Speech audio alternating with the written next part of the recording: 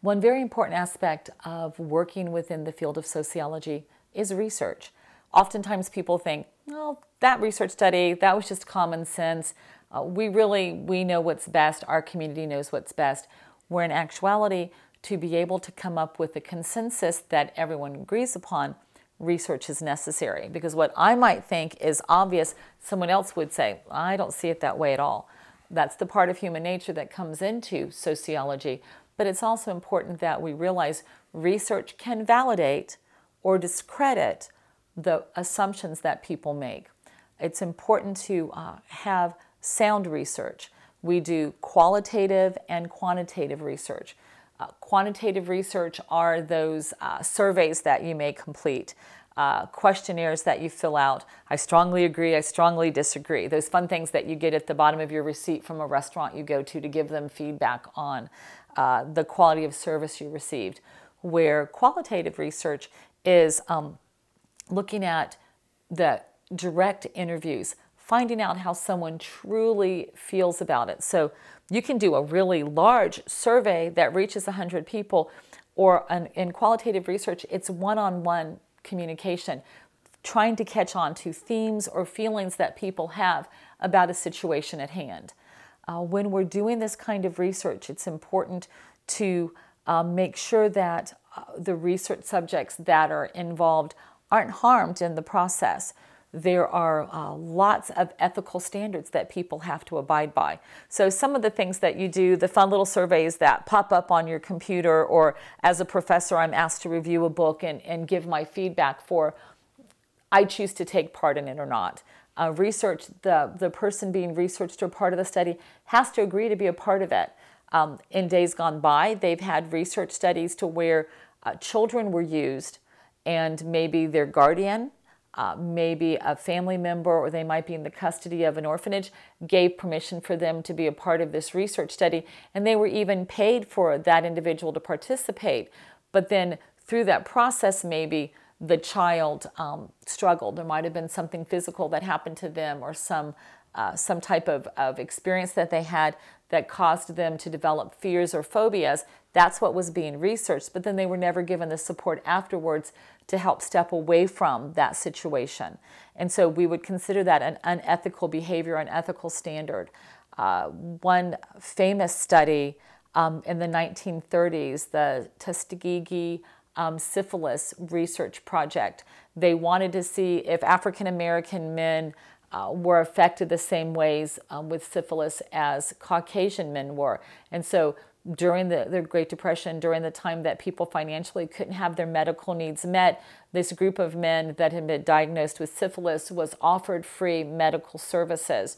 What happened, though, was that they were brought into an enclave, they were treated together, they were supported, they were fed, they were cared for, but they were never given any kind of medication, and they were really watching the progression of syphilis to see what the impact was. This was a study that started in 1932 and ended in 1972 when someone blew the whistle and said they're not receiving services. They did not receive the medical care they were told. They did not realize they were part of a research study. Most of the men died due to the reaction of syphilis. Their wives got syphilis based upon that. Their children, some of the children were born with congenital syphilis because of the exposure. And in 1940, I think it was 1947, penicillin was found to be able to cure syphilis, but it was decided that they weren't going to give the men the penicillin that would be very easy to take care of the disease, because what they were looking for was how long would it take for them to die, what would be the reactions. And so we were using several hundred, over 400 men as human guinea pigs, and they had no idea that they weren't receiving services, that they weren't receiving the right kind of medical treatment. They were just being given placebos. And so when someone came out and said, this is completely unethical, and throughout time, some of the doctors dropped out of the research study because they felt very concerned by it. And when it finally ended, apologies had to be issued, and really, it was the last 10 years that apologies that our government took ownership over what we exposed these men and women and their families to. And it was just for the name of research. So now we have significant needs to be able to handle ethical considerations.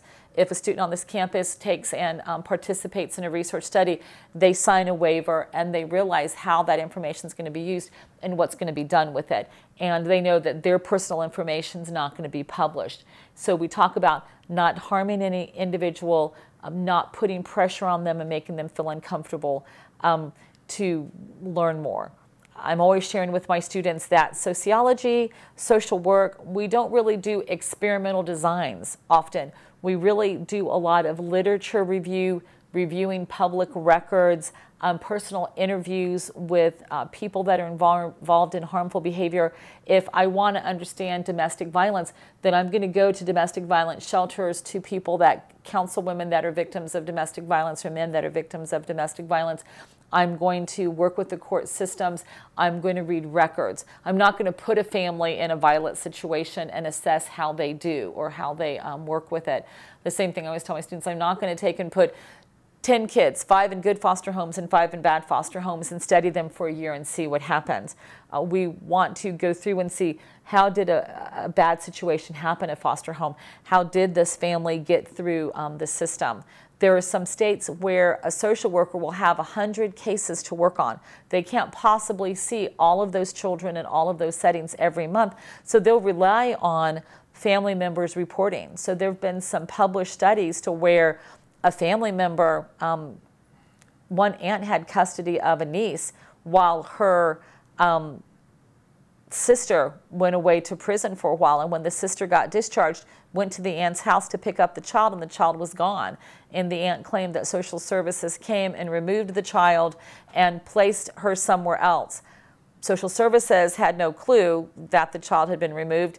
They had been talking to the aunt every month, getting reports on the child. The aunt had been taking and receiving the payments for keeping the child, had been cashing the checks. And they launched into a huge investigation.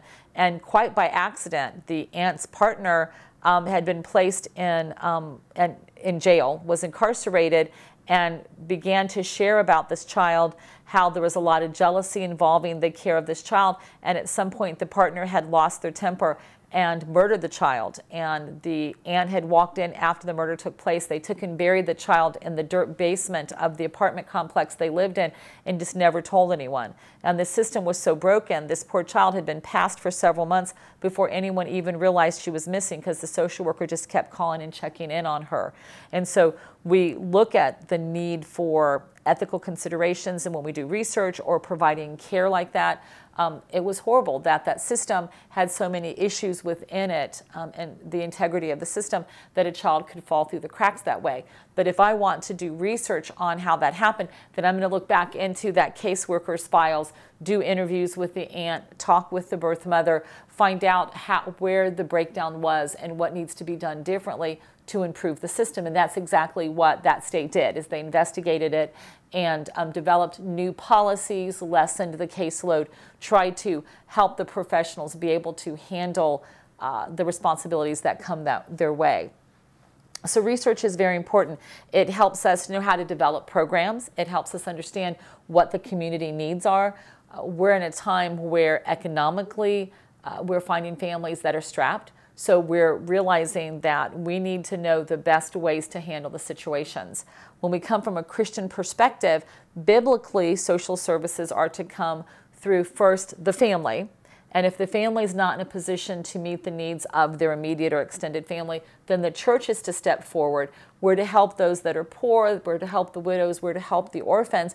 We're to help those that have emotional or spiritual issues, to lift them up. And if both of those venues aren't available or aren't able to help, then we move into looking to the community or the social welfare system to provide the needed supports. So when people are like, well, social systems, the community, social services, those systems are broken. Well, anything that we take God out of the middle of is going to be broken. That's a reality. When we bypass the family, we bypass the church and just go into looking at the community as a whole cannot take on all the responsibility. So I've found lots of research that empowers the church to step forward and really invest in the community and help for the family to step forward. But when we talked earlier about dysfunctions, understanding that when divorce comes, when there's death, when children are born and a couple's not married, then those dysfunctions have a way of playing out and impacting the individual, causing problems. And so research helps us develop programs, develop a better understanding of the situations. And most of the time when we're looking at doing research, it can be a topic that's interested, that the social worker or the social researcher is interested in. It can be a topic of research that's necessary to enhance a community. It can also be just a topic that can enhance personal life and belief system. And so I love seeing Christians in a Christian university like Liberty stepping forward and looking at spiritual aspects of prayer and healing and restoration, and looking at the investment and involvement of a youth pastor in helping teenagers pass through some of the developmental milestones that they have to pass through. And so as students are doing their research, responding to the posts that they're to do, writing their papers for the subjects on this campus, it's so helpful for them to be able to incorporate a Christian worldview, a personal faith-based mindset into the research they're doing, not using that to be a distractor or say, well, everything has to fall under this, but using that kind of as a lens to focus, what am I learning through this research? If I'm doing research on, again, child abuse, domestic violence, how am I going to help that situation? How am I going to help those individuals? Am I going to help them escape? Am I going to help them learn an escape plan to be more successful? Or am I going to help them understand how to be safe within their environment? Am I going to help the abuser get services and counsel so that they will change the behaviors that they have? So social research has been something that helps from a biblical mindset and faith-based mindset, a community mindset. Many of you have children or were educated in school systems where you had the free or low-cost food program that came through the USDA, but it came from sociological research. How do we help children improve academically? If they come to school not hungry, or if they're able to eat breakfast and lunch, we find that they're more successful. So even as something as mundane and commonplace of making sure that children are fed and are successful in school came from sociological research. So anything in any area of interest can be researched, and then the research is applied to hopefully improve the quality of life for the individual and then also for the social system that they find themselves in.